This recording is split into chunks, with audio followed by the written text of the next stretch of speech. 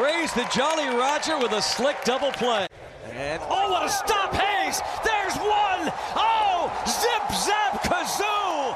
The Buccos just turned two. Ground ball, left side, picked. Oh, Castillo, a pretty play on the first, and a double play. In between hop and now throwing toward third base, a pick by Hayes! Oh my goodness, what a play! Key Brian Hayes and Michael Chavis turn it into a double play.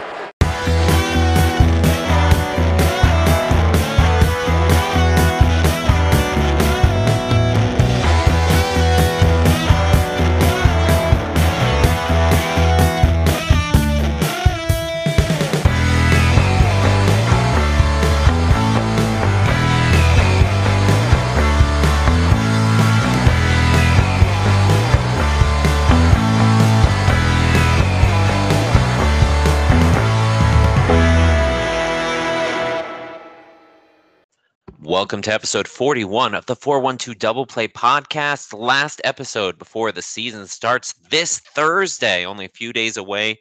World Baseball Classic has wrapped with USA pulling a silver medal after a hotly contested battle with Japan. But for the Pirates, a lot more to be excited about heading into this season than we had in at least the past few years. I am, as always, your host, Michael Castriana. With me, my co-host, as usual, Ed Wassel. Later on, we will be joined by Jack McMullen, play-by-play broadcaster for the Indianapolis Indians, as well as a host on the Just Baseball show podcast. Really excited to talk with him about the guys on Indy. But Ed, season is almost underway. Some roster decisions still looming. We've had a lot of cuts the past few days. But what are your thoughts now that we're in the last days of spring training? The roster's kind of coming together. Yeah, I'm excited. I'm excited for some regular season baseball. Excited to see what the opening day roster is going to actually be. A couple guys that not everyone's going to be happy about, but you have that every year. So, with the understanding that some of the guys who are going to be kept are there specifically because they are expendable when other guys come up, and they will only be used in bench or utility roles. Right. So the expectation that Andy Rodriguez is going to be sitting there as the number 2 catcher is a little bit overblown. And I think it's understandable for people to want to see him. But, I mean, as we're going to talk about with Jack later on, Indianapolis is a pretty exciting team. So let's talk about the roster roundup and news this week.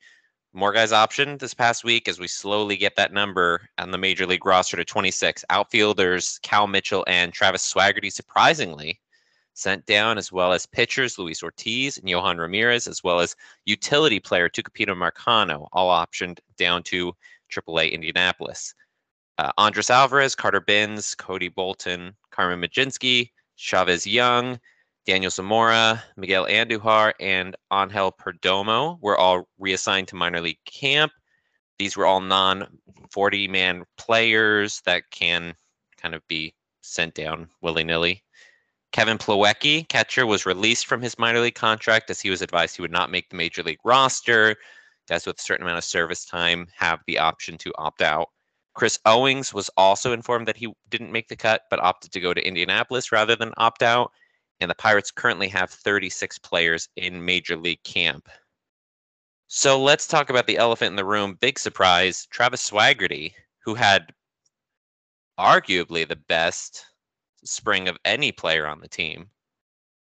And we're, a week away from the season opening. A lot of people thought that he was going to make the cut, and he's back in Indianapolis to start the year. What are your thoughts on that? That was one of the moves that upset me. With the spring that he was having, and we thought he deserved a shot last year. With where the outfield is at currently, there's definitely room for him to play. So I'm not really sure what was going on there. Especially with the fact that we don't have I don't want to say capable, but a be above serviceable center fielder. Reynolds was negative defensively last year, and Sawinski has potential to play pretty well, but at the same time, Like, we had him in right field last year. He's mostly played corner. He's good, but I don't like Swaggerty defensively would be exceptional in center field. And if the bat is like actually coming around, the big thing was that the power wasn't showing up in the minor leagues. And he had, what, 3 home runs this spring? I believe it was 3. So I know a lot of it was later on in games where maybe he's not facing that top competition, but at the same time, you could, as the common refrain that we've been saying here, you can only face the pitchers they put you up against. You can only hit the pitches that come across the plate. And he was raking, so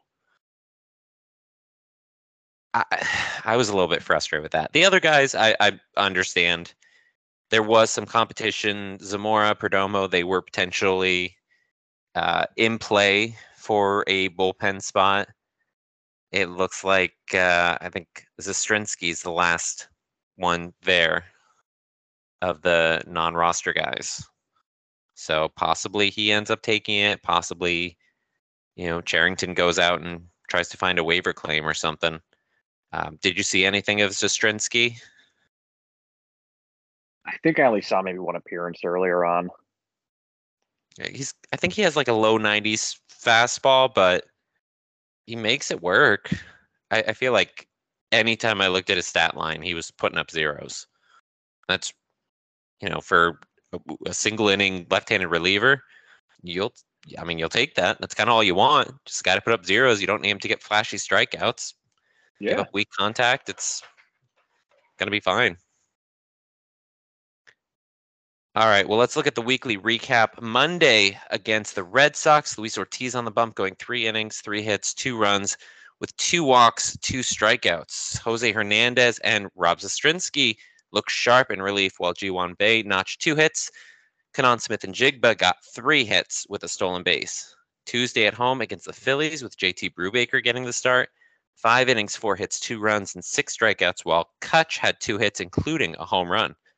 Off day on Wednesday, but Thursday, Dwayne Underwood has an opener at home, taking on the Red Sox, surrendering 2 runs on a home run in his inning of work before Johan Oviedo came on for 4 innings. He was looking very dominant for most of his outing. 4 hits, 2 runs, another 2-run home run, 7 strikeouts, and most importantly, 0 walks in his outing. 3 hits by Reynolds, multi-hit games for both Bay and Hayes. Friday in Lakeland against the Tigers, a lot of hits on both sides. Teams combined for 27 in total. Rowanzi started for the Bucks, going 3 1/3, 6 hits, 2 runs, 2 walks, and 3 strikeouts. Dari Moreta looked really good in relief, put up a scoreless frame, 1 hit, 2 strikeouts. Hayes had 3 hits, including a home run. Connor Joe had 2 hits, including a home run. G-Man Choi and Mark Mathias had 2 hits apiece. Saturday, Vince Velasquez, his 4th turn of the spring, all of them against the Orioles. Best start of the spring for him. 16 swings and misses, 5 innings, 3 hits, 1 run, 3 walks, and 7 strikeouts. Most of the swings and misses, surprisingly, came on his fastball, which was sitting low 90s. O'Neill Cruz had 2 very hard hits on the day. And then Sunday gave us a bullpen game against the Braves. I thought that originally it was supposed to be Rich Hill pitching, so I was surprised, didn't get to watch the game. Crow, Holderman, Underwood each pitched an inning, while some minor league guys filled in the rest. Bats were mostly quiet. We were facing a starting lineup for the Braves, so they kind of overwhelmed us with Spencer Strider on the mound for them. Only 3 hits on the day, one of which came from Connor Joe, who was pulled early after a hit by pitch on the hand. Didn't appear to be anything serious, was reportedly just a precaution, but something to keep in mind as the season starts up shortly. So, Ed, any impressions from this past week for you? Because I will say Vince Velasquez, really surprising how well he did. Yeah, I was going to go with Velasquez as standing out. And for me, I think you say all 4 of his appearances were against the Orioles. Somehow. So it's like how Oviedo kept going against the Yankees. That's even a little more impressive, because that would give the benefit to, or the advantage to, the hitters, seeing the pitcher more frequently. And he doesn't have overpowering stuff. His fastball was sitting 92, 93 maybe, but it just had like a little bit of like kind of up and to the inside on right-handed hitters, and they just kept missing it. It was the weirdest thing because he doesn't. I mean, I'm in the camera well basically, so what I see isn't what the hitters see, but it didn't look like it should be getting the kind of results that it was getting. Yeah, it maybe just has some really late life to it. It's got to be that. But either way, it was really impressive. So maybe we were a little premature in the Vince Velasquez should go to the bullpen train. I don't know. But so season's starting up very soon, only a couple days away, obviously. So let's talk about some predictions and let's try to get some like bold predictions for you and I for this season, either player, performance, how you think it's going to end at the end of the season, guys who you think might be traded, whatever. We're doing 3 each. We haven't talked about specifically what those are. We're going to go one at a time. Why don't you go first with your first one? I don't know which one I want to go with first. All right, go with that one then. Okay. I'll start out swinging here. All right, go ahead. I'll offend you right away. Uh-huh. O'Neal Cruz will not lead the team in home runs this year. That's bold in a weird way. If he doesn't lead the team in home runs, like that's either you saying that you think he's going to get injured or will be so ineffective that they have to send him down. Because if he's playing, eventually he's going to get enough home runs to lead the team. Who do you think leads the team? Reynolds? Probably Reynolds. See, my thing is Cruz absolutely smashes the ball.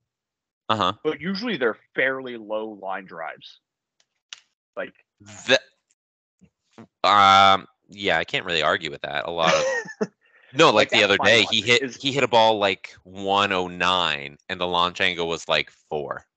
Right. He has all of the power to lead the league in home runs. But it just seems, and I'm fine with having, line drives like that. But to me, it's just not going to translate to as many home runs as I think some people are expecting, unless he can, change his swing path a little bit or whatever it may be. All right. Hey, I am okay with it because of the explanation, but that is a bold prediction. I see now I feel like mine's not going to be as bold because I think that Bruce is going to lead the team in home runs. I think that no.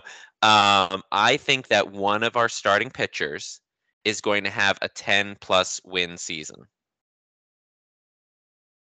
Okay. I think the guy who led the team in wins last year was like Will Crow with 4 or something like that. Like nobody, it was just weird kind of thing. Kind of want to look that up, but I think Mitch Keller or Contreras, I think one of them has the potential to go out and end up like having 10+ win season. I'm not even going to argue with you. I like that prediction. All right. See, maybe it wasn't that bold. I'm trying to. I gotta go back and see like who exactly led that. But all right, so you go with your second one while I try to pull that up. I should have had that up already, but all right. Well, my second one almost piggybacks what you said. Now, apparently, I'm just being a lot more bold than you today because I was going to say 2 starters have 10+ wins this year.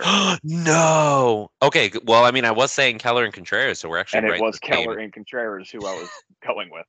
Yeah, Will Crow and Chase DeYoung each had 6 wins last season, which is Contreras and Keller each had 5. So Yeah. But wow. But that would be a huge jump. I also think that Brubaker, if he stays in the rotation all season, could have 200+ strikeouts. Ooh, that's a bold one. Yeah.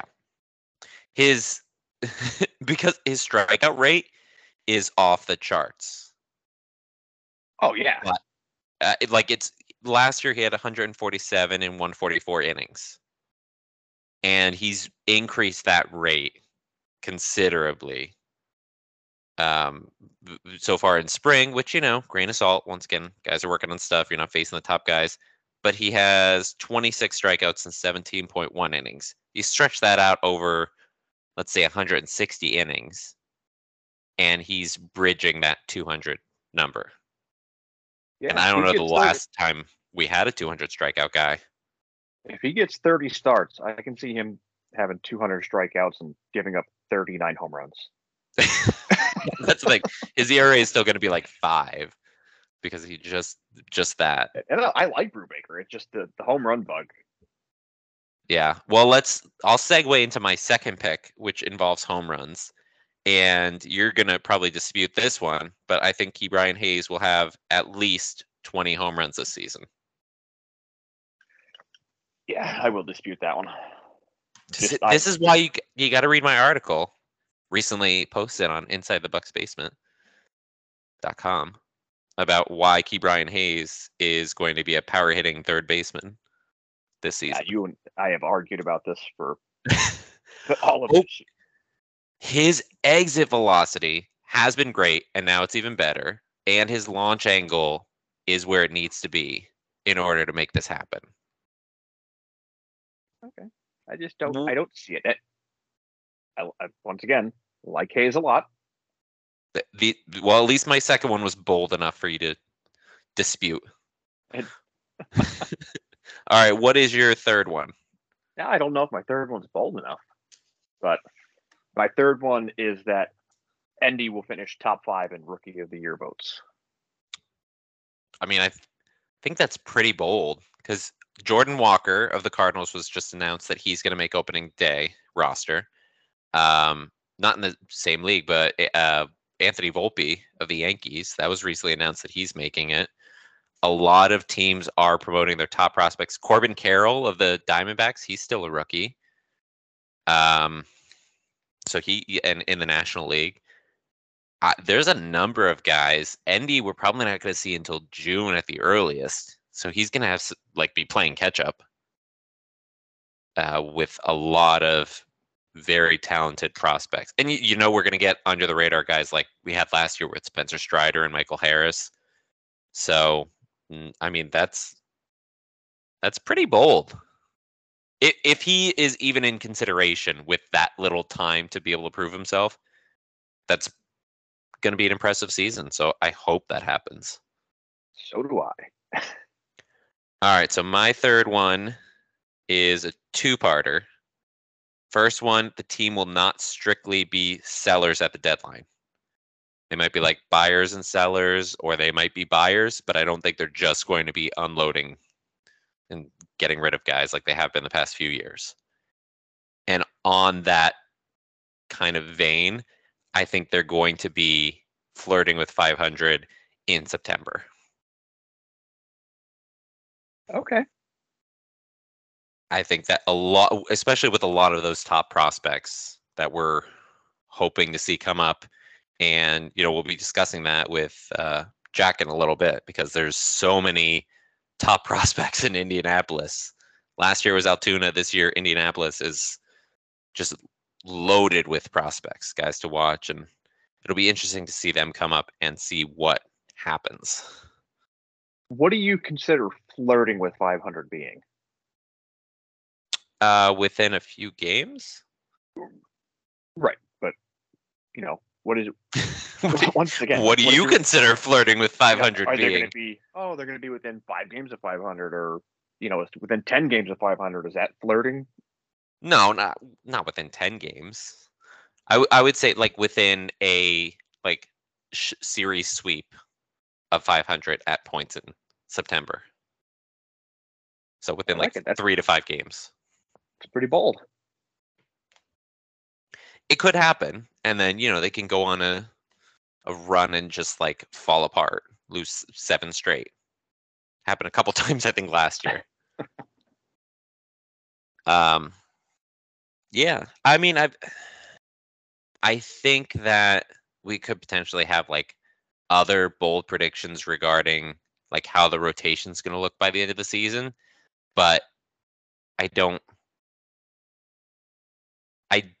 think that it's going to be optimistic or pessimistic, really, to say like, oh, at the end of the season, it's going to be Quinn Priester and Michael Burrows and Luis Ortiz and, all these guys. It's like, I mean, that'd be great, but that also means that guys who are at the major league level struggled enough or were injured, Or were traded. or were traded. So I hope to see everybody come up and be successful when the time is right. And I'm hoping that we're just overall going to have a fun season. I mean, I'm not going to say like going to the ballpark will be fun, win or lose, because it's definitely more fun when you win. But I think that, and I hope that we're going to have more wins this season than at least the past few seasons. Okay, joining us now, Indianapolis Indians play-by-play broadcaster as well as host of the Just Baseball Show podcast, Jack McMullen. Jack, thank you for jumping on with us. Appreciate you taking time to talk Indians ball with us. Absolutely. Thank you guys for having me. I love talking about a team that is young and exciting. They were young and exciting last year, and fingers crossed they will stay that way for 150 games this year. That's definitely the hope. Now, we've got a lot that we want to cover here, but let's start with you entering your second season with Indy. 2020 graduate from Syracuse, worked previously with the Fort Wayne Tin Caps, the high A affiliate for the Padres, is what I've read. So Yep. Not a far distance from your old organization coming to Indianapolis, but talk to us about your journey the past 3 years.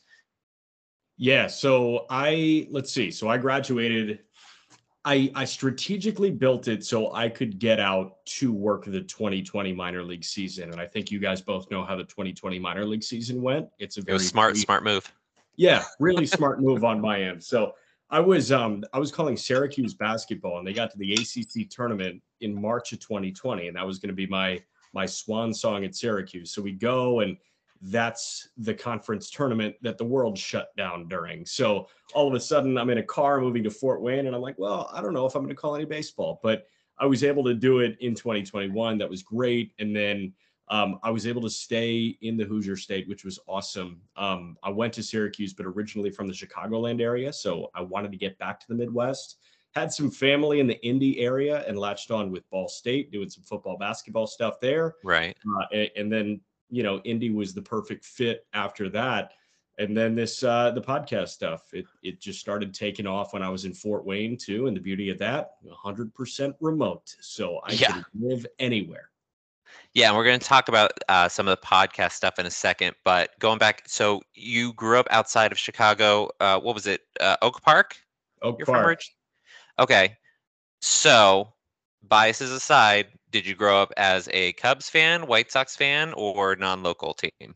Okay, so both at different points. I was born in Lincoln Park. I was a 10-minute walk from Wrigley for the first 5 years of my life. So the years that I don't remember baseball that well, but my first photos are of me in a Sammy Sosa onesie in the bleachers. So I guess I was a true diehard Cubs fan at the age of 2. And then we moved to the burbs. Oak Park is the first suburb west of the city. And it was either a 40-minute traffic-laden commute to go watch Randy Wells pitch for the Cubs, or it was 20 minutes, easy to get to the ballpark. I pay $6 and I get to go see Mark Burley or Chris Sale pitch. So that's where things started to shift for me. So a White Sox fan, what I will say is in 2017, I was really lucky to intern with WGN. And that was the last year that they were housing Cubs telecasts. And sitting in the back of the TV booth at Wrigley Field kind of ignited that Cubs fire again. I was like, wow, I understand why Vin Scully called this the best view in all the sports. And I think that reigns true. So I support both, but I definitely lean White Sox. Okay. Well, hopefully you lean a little bit more Pirates, Yes. especially since we've got the home opener with the White Sox in a little under 2 weeks now. Yep. So that's exciting. So as I said earlier, with your baseball, the Just Baseball Show podcast, was listening the other day. You were talking about the NL Central, how the Indians might have the strongest rotation in all of minor league baseball, was your quote. Yes. So let's start there. First off, I agree, 100%. Second, though, who specifically do you see in that rotation, whether it's 5 or 6 man, because that's kind of been something that's been toyed with the schedules, and give me your thoughts on some of those guys. Yeah, I'm excited to show up to the ballpark every day. And obviously I'd be excited if, you or I was the starting pitcher, but it's even more enticing when you have somebody that can fill the strike zone, has quality stuff, and does look like a future Pittsburgh Pirate. And all of these guys, I do believe, with the exception of maybe one or two, should get starts in Pittsburgh at some point this year, just knowing how, the injury ebbs and flows and performance ebbs and flows work at the major league level. So the way I see it is there are 6 guys that I think are really factoring into what could be the Indians rotation. Johan Oviedo likely not to make the team out of camp. I think Oviedo's there. Luis Ortiz was already optioned.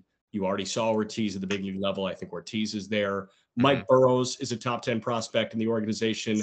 I love watching Mike pitch. It's a high spin fastball and a hammer curveball, an improving changeup. Everybody knows about Quinn Priester, so there's 4 right there. Osvaldo Bido is a name that not many people are too aware of outside of the Pirate circles, but Bido was in the rotation for the entirety of last year. He's mid to high 90s. On the perfect day, he'll run it up and sit 97, 98. And again, on the perfect day, he's a strike thrower. He fills the zone with sliders. And then I love Kyle Nicholas, and that guy has, some local flair to him as a Ball State alum. And I thought that he threw really well in Altoona last year. And I think that that's the type of guy that can make starts, almost be a swingman for them. So those are like the 5 or 6 that I think are truly in the rotation. If they do opt for 5, I can totally see them moving Nicholas to the bullpen. But I'm really excited to show up to the ballpark and see Ortiz, Burrows, Priester, Oviedo, and Bido. Okay. We did see Bido in a start, I think it was last week, and that was the first time I think I'd been able to see him pitch, because he's not one of the highly touted prospects. So when I tune into the minor league games, it's not him that I'm looking for. Really impressive. Lots of strikes. Like you said, high in the zone. Fastball, I think, was like 97, 98. So that was really impressive. Kyle Nicholas is a guy that I've been really high on. There has been some talk because he's had walk issues that he may end up moving to the bullpen. So that brings me to another guy I wanted to talk about. Now, we've seen some of Carmen Mlodzinski this spring looking very sharp, but they only had him going in single inning appearances. And it feels kind of like a lose-lose situation from his perspective, since people are talking about him as long-term in a relief role. If he does poorly in those appearances, maybe he's just a bad pitcher. If he does well, maybe he's only good as a reliever. Kind of like reinforces the belief that that's where he's going to end up. Is he likely to shift into a bullpen role in Indy, or was this simply to get him reps and he'll either stay in the rotation in Altoona due to the backlog of pitchers? So short answer is I don't know. Longer answer is what's tough about that is the expectation that is set on a starter that is moving to the bullpen right away, because you do see guys that experience immediate success. A top 100 guy in all of baseball right now is DL Hall with the Baltimore Orioles. And Hall is a lefty that can run it up to 100, crazy slider, crazy changeup. He walks everybody on God's green earth. So that doesn't really work as a starting pitcher. You move him to the bullpen, you see him in 2-inning spurts, he's lights out, because that's 1 walk. Instead of stretching out over 4, you've got 3 walks sprinkled in there. So I think that's the type of thing that we're talking about with Mlodzinski. I would like to see him, if he does project as a reliever long-term, get some bullpen reps. It's also not a bad thing. And of course, guys are going to be frustrated that, hey, I'm not in the starting pitching plans. There are a billion starting pitchers in every organization, and there are 5 spots in every rotation. And these guys are clamoring to get up to the major leagues. They're clamoring to get that 40-man money to make it to arbitration. And if that's how you do it, if you do it in the inning or 2 spurts, then so be it. And if his stuff ticks up from the low to mid 90s to the upper 90s, and all of a sudden he's 96, 97 instead of 92 to 94, I mean, you're looking at a guy that's incredibly valuable and is either a trade chip if he works out really well, or he factors into your bullpen of the future. Yeah, and I think he was running up and touching 98 this spring. Yeah. So, and kind of bouncing back on that point, 5 rotation spots, but there's 8 guys in the bullpen. Yes. So a lot easier to get into that role. And we know how volatile relievers are, right? I mean, you could be Bednar. I fully expect David Bednar to be great this year, but you could be an all-star one year and off the face of the planet the next year. Well, especially with his back issues, and that was something that was really concerning the second half last season, where he kind of fell off a cliff. Will Crow being overworked. I mean, there's some questions about how the Pirates are going to fill spots in the bullpen entering this season. So we've got Robert Stevenson and Harlan Garcia likely to start on the injured list. But even with the two openings there, it's likely that guys like Johan Ramirez, Colin Selby, Dauri Moreta, guys who have really good stuff, end up heading to Indy to start the season just because they have options that guys like DeYoung and Dwayne Underwood don't. So who do you see kind of being left out from the bullpen group of the guys still remaining, or what arms do you see heading to Cincinnati? Yeah, so I think Selby is at the top of that list, right? Just because he has no service time. He came up for a brief cameo in Indy. So I could certainly see Selby getting some more reps in Indianapolis. And, that's a guy that can run it up to 99, 100 miles an hour and has a great lower 90s slider. So the slider's devastating. Yeah. Devastating. So he's got like big league setup life in his future. I think Yary De Los Santos has big league closer life in his future. So I think Yary is on the team. He should be. We know how good he is when he's healthy. Obviously, he dealt with some injury stuff once he got up to Pittsburgh. I don't think DeYoung is a guy that is going to come down. DeYoung was so good in that new role last year after a couple of starts in Indianapolis. Yeah, he doesn't have any options either.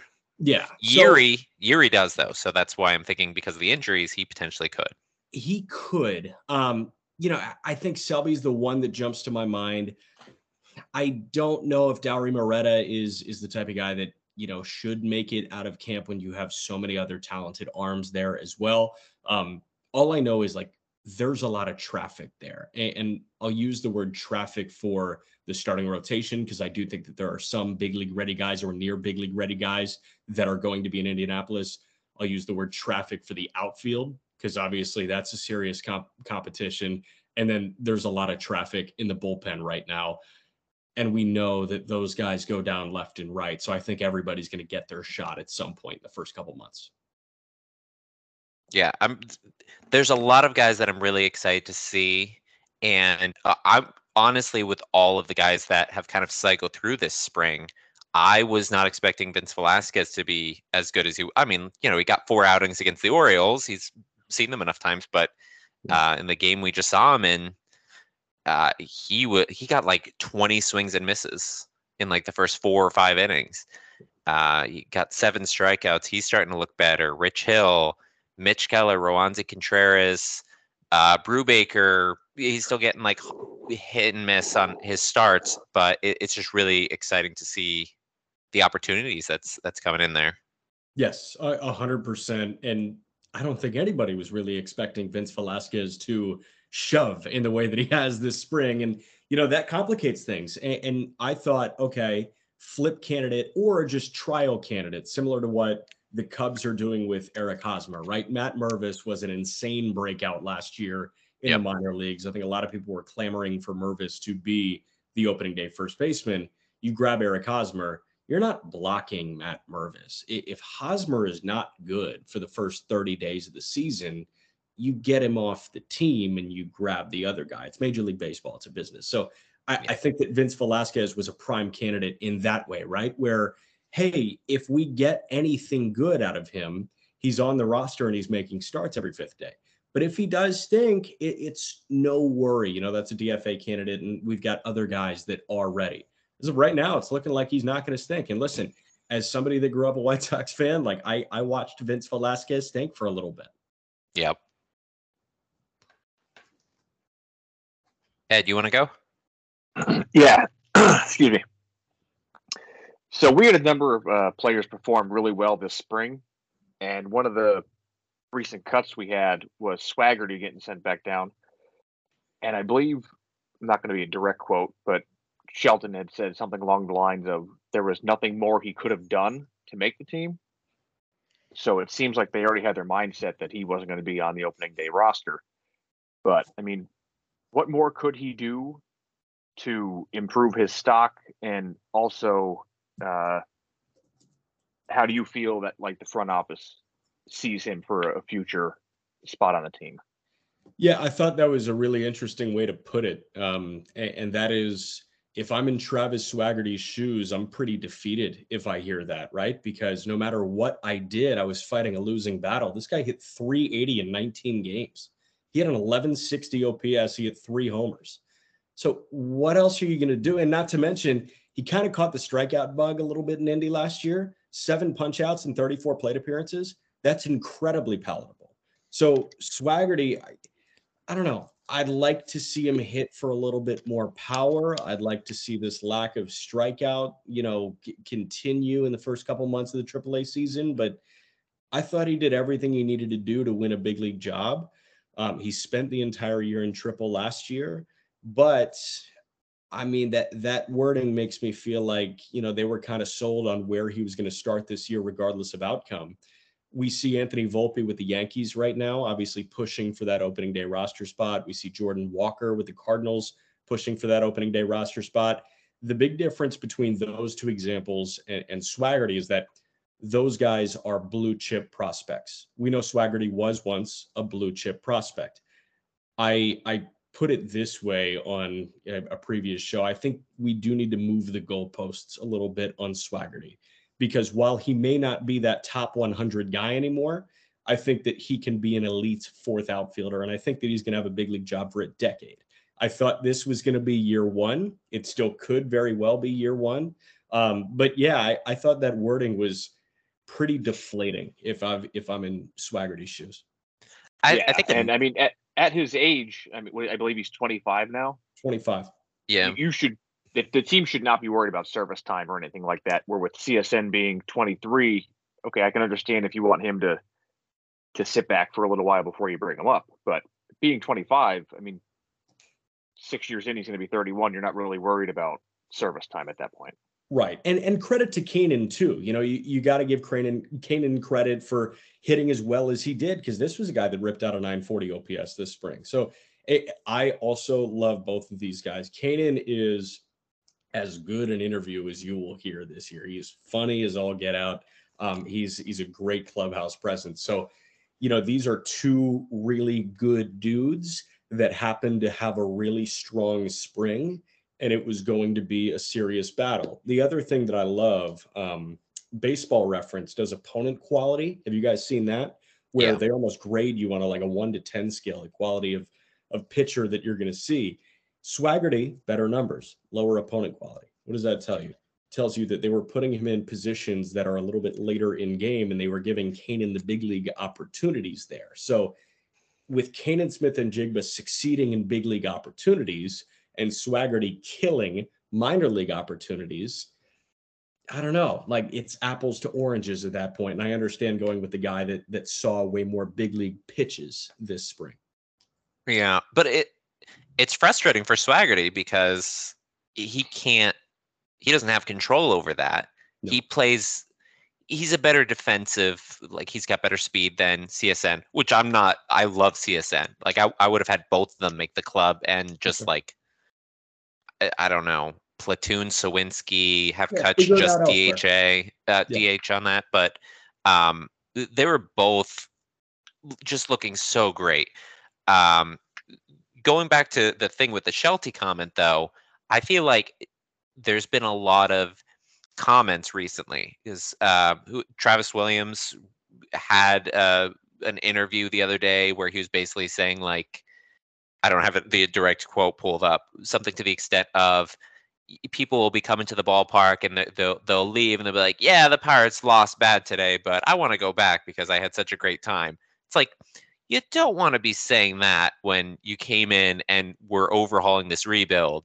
We don't all expect to have a winning season in 23, but we expect it to be a lot more competitive following 200 loss seasons and the COVID year we would have been on pace for 100 losses. Yeah.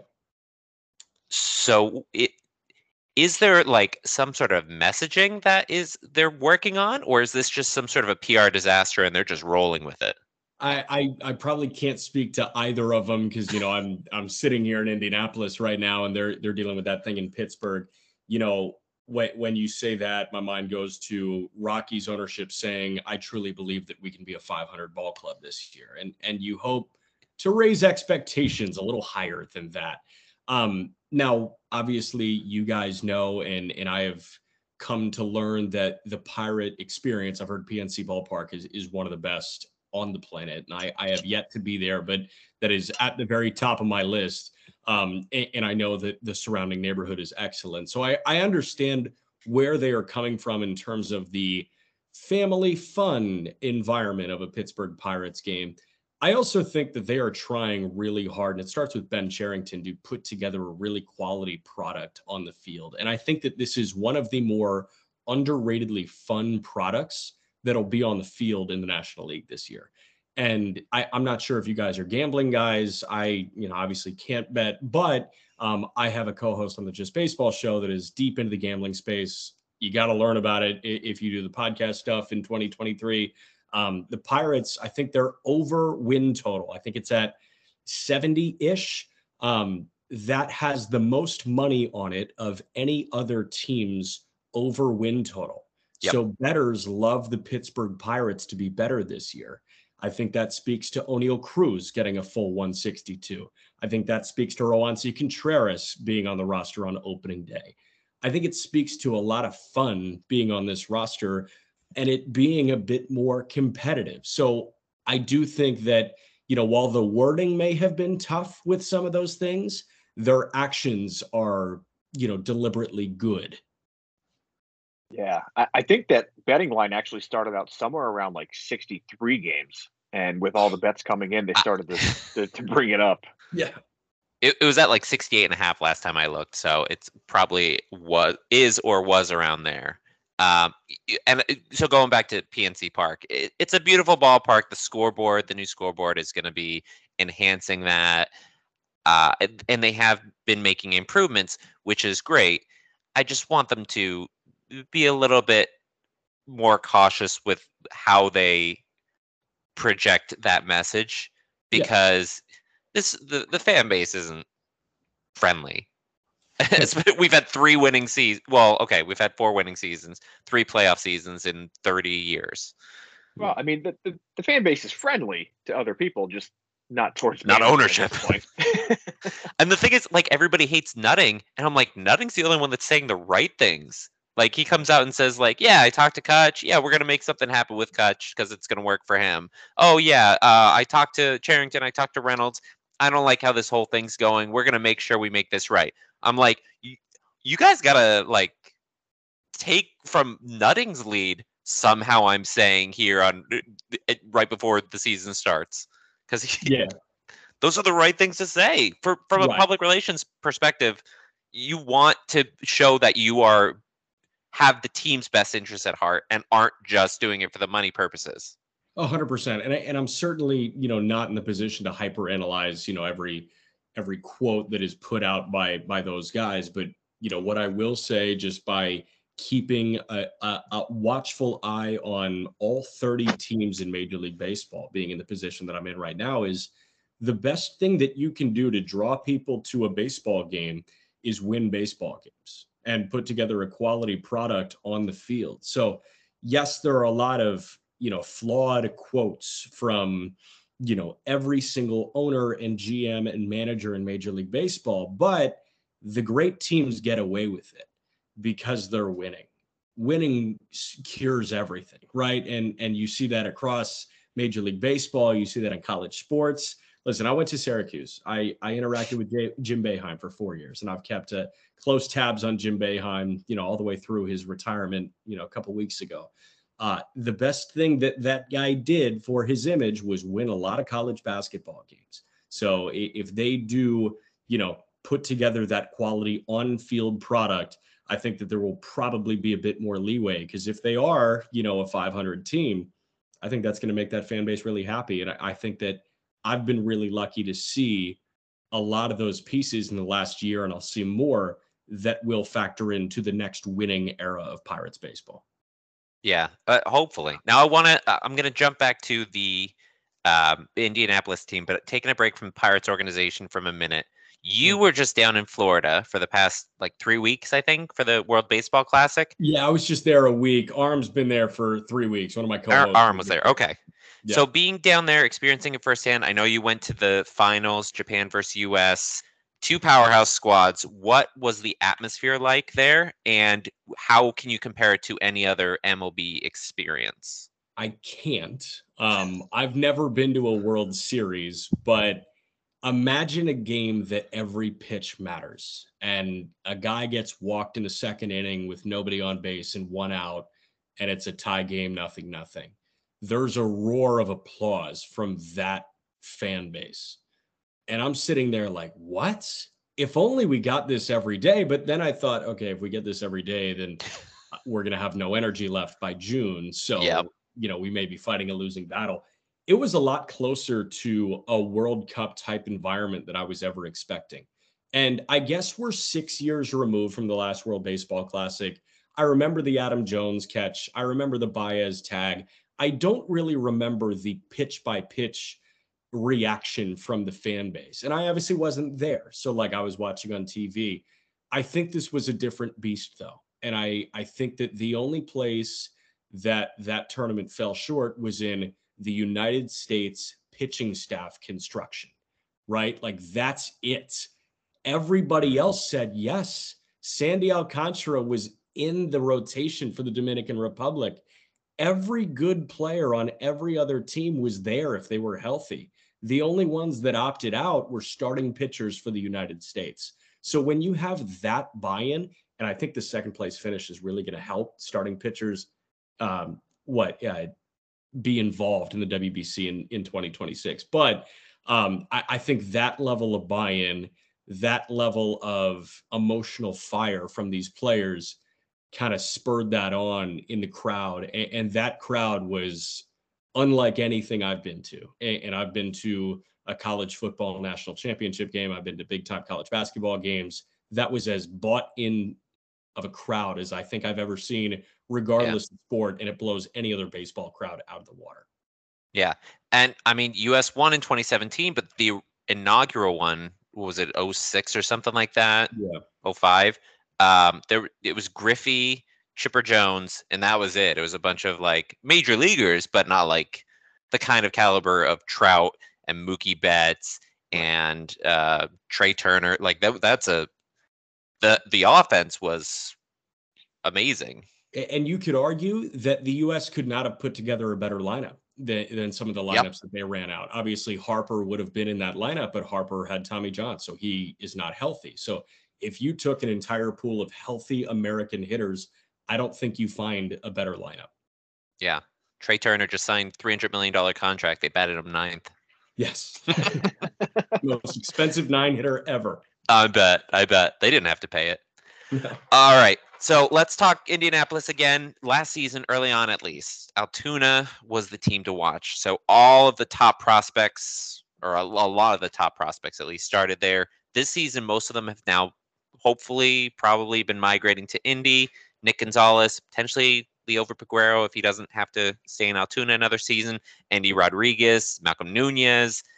They're all guys to watch on the dirt who were in Altoona in 22. Now, that Curve team didn't quite reach expectations, due in large part to number of injuries, key players, underperforming numbers from others. Yeah. But whose personal success on this team is most critical for the team overall to be successful in your mind? Yeah, I think it's Endy. I think if Endy Rodriguez is anywhere close to what he was last year, the Pirates are in a really good spot and have a really tough decision to make down the road if Henry Davis is healthy. I think Endy Rodriguez is as complete a catching prospect as you'll find in Major League Baseball right now. He feels very Gabriel Moreno, who is the headliner of that Dalton Varsho deal, right? That sent Moreno from Toronto to Arizona. I think Moreno was closer to Alejandro Kirk than he was Danny Jansen when you stack up those 3 catchers. Moreno is, when you talk 20 to 80 scale among prospects, a 70 grade hitter. I think Endy Rodriguez is flirting with that. Obviously, we need to see him do it again, but as of right now, he's probably a 60, 65 grade hitter, and he could be a 70 grade hitter. When you have a catcher that is good behind the plate, that has the ability to hit 300 with 25 homers at his best possible outcome, you can't move that guy. So I think if he does validate what he did in 2022, we could be looking at a guy that is on the fast track to being a top 10 catcher in the game. So I think Endy is that guy. Somebody else I'm really excited to see is Nick Gonzalez. And really the only thing that has hampered him is injury. And you can, say, oh, well, he had an OPS in the low 800s last year. I want to say he was playing through some stuff. Like, I think that was pretty clear that he was playing through some injury. So yeah, I am really excited to see a healthy Nick Gonzalez. I hope I get to see Peggy. Last year that Altoona infield was really fun. Obviously, my focus was really on O'Neal Cruz because why not, right? And Ji-Hwan Bae, I absolutely love Ji-Hwan Bae, and I loved his breakout last year to being a legitimate, big league player. I think that we could see Nick Gonzalez make that type of jump. And I think if Endy continues to do what he did, we're looking at a future star. Yeah, I'm really excited about, excuse me, the squad at Indianapolis. I think like all of the teams, all of the minor league affiliates really have some interesting prospects, guys that are exciting to watch. But let's wrap it up with some guys whom you're most looking forward to seeing in Indy this season, specifically any like under the radar players. So obviously Endy is going to be exciting to watch, Nicky G, but who do you think could break out in 23? That's a good question. I am a huge fan of starting pitching. So I am all eyes on every pitch. And I'm paid to be all eyes on every pitch for the Indianapolis Indians. But I am all eyes on every pitch of Mike Burrows. I think that Burrows and Quinn Priester and Ortiz all have the ability to be really good big leaguers. But there's something that is so hard to replicate about 98 upstairs with a hammer of a curveball and a changeup that is working really well in right on left matchups. So I think Burrows, while he did kind of break out in double last year, when he got to triple, he was really good for 4 innings, and then he would taper off a little bit. I think that there were some endurance issues. If I see Mike Burrows rip together quality starts in May and June, I feel really good about that guy possibly being a frontline starter there. Yeah, he's a guy, and he just added a slider before spring, and that was looking really sharp. He didn't show it too many times before he was sent back to minor league camp, but it was really exciting to see. Lots of exciting stuff in Indy. Man, this was awesome. Jack, thanks again for jumping on with us. Look forward to listening to you on the Indians and on the Just Baseball podcast. Appreciate it, guys. Anytime. That wraps it up for all of us here at the 412 Double Play podcast. Thank you once again to our guest, Jack McMullen. Had a blast talking with him. You can find him on Twitter at Jack_McMullen11. Follow him as the voice of the Indianapolis Indians all season long. Listen to him along with his co-host on the Just Baseball Show podcast. You can follow me on Twitter at 412 Double Play. Follow Ed at Ed_Wassel. Continue listening to us on Spotify, Apple Podcasts, wherever else you tune in. From all of us here at the 412 Double Play podcast, thank you for joining us, and let's go Bucks. Let's go Bucks.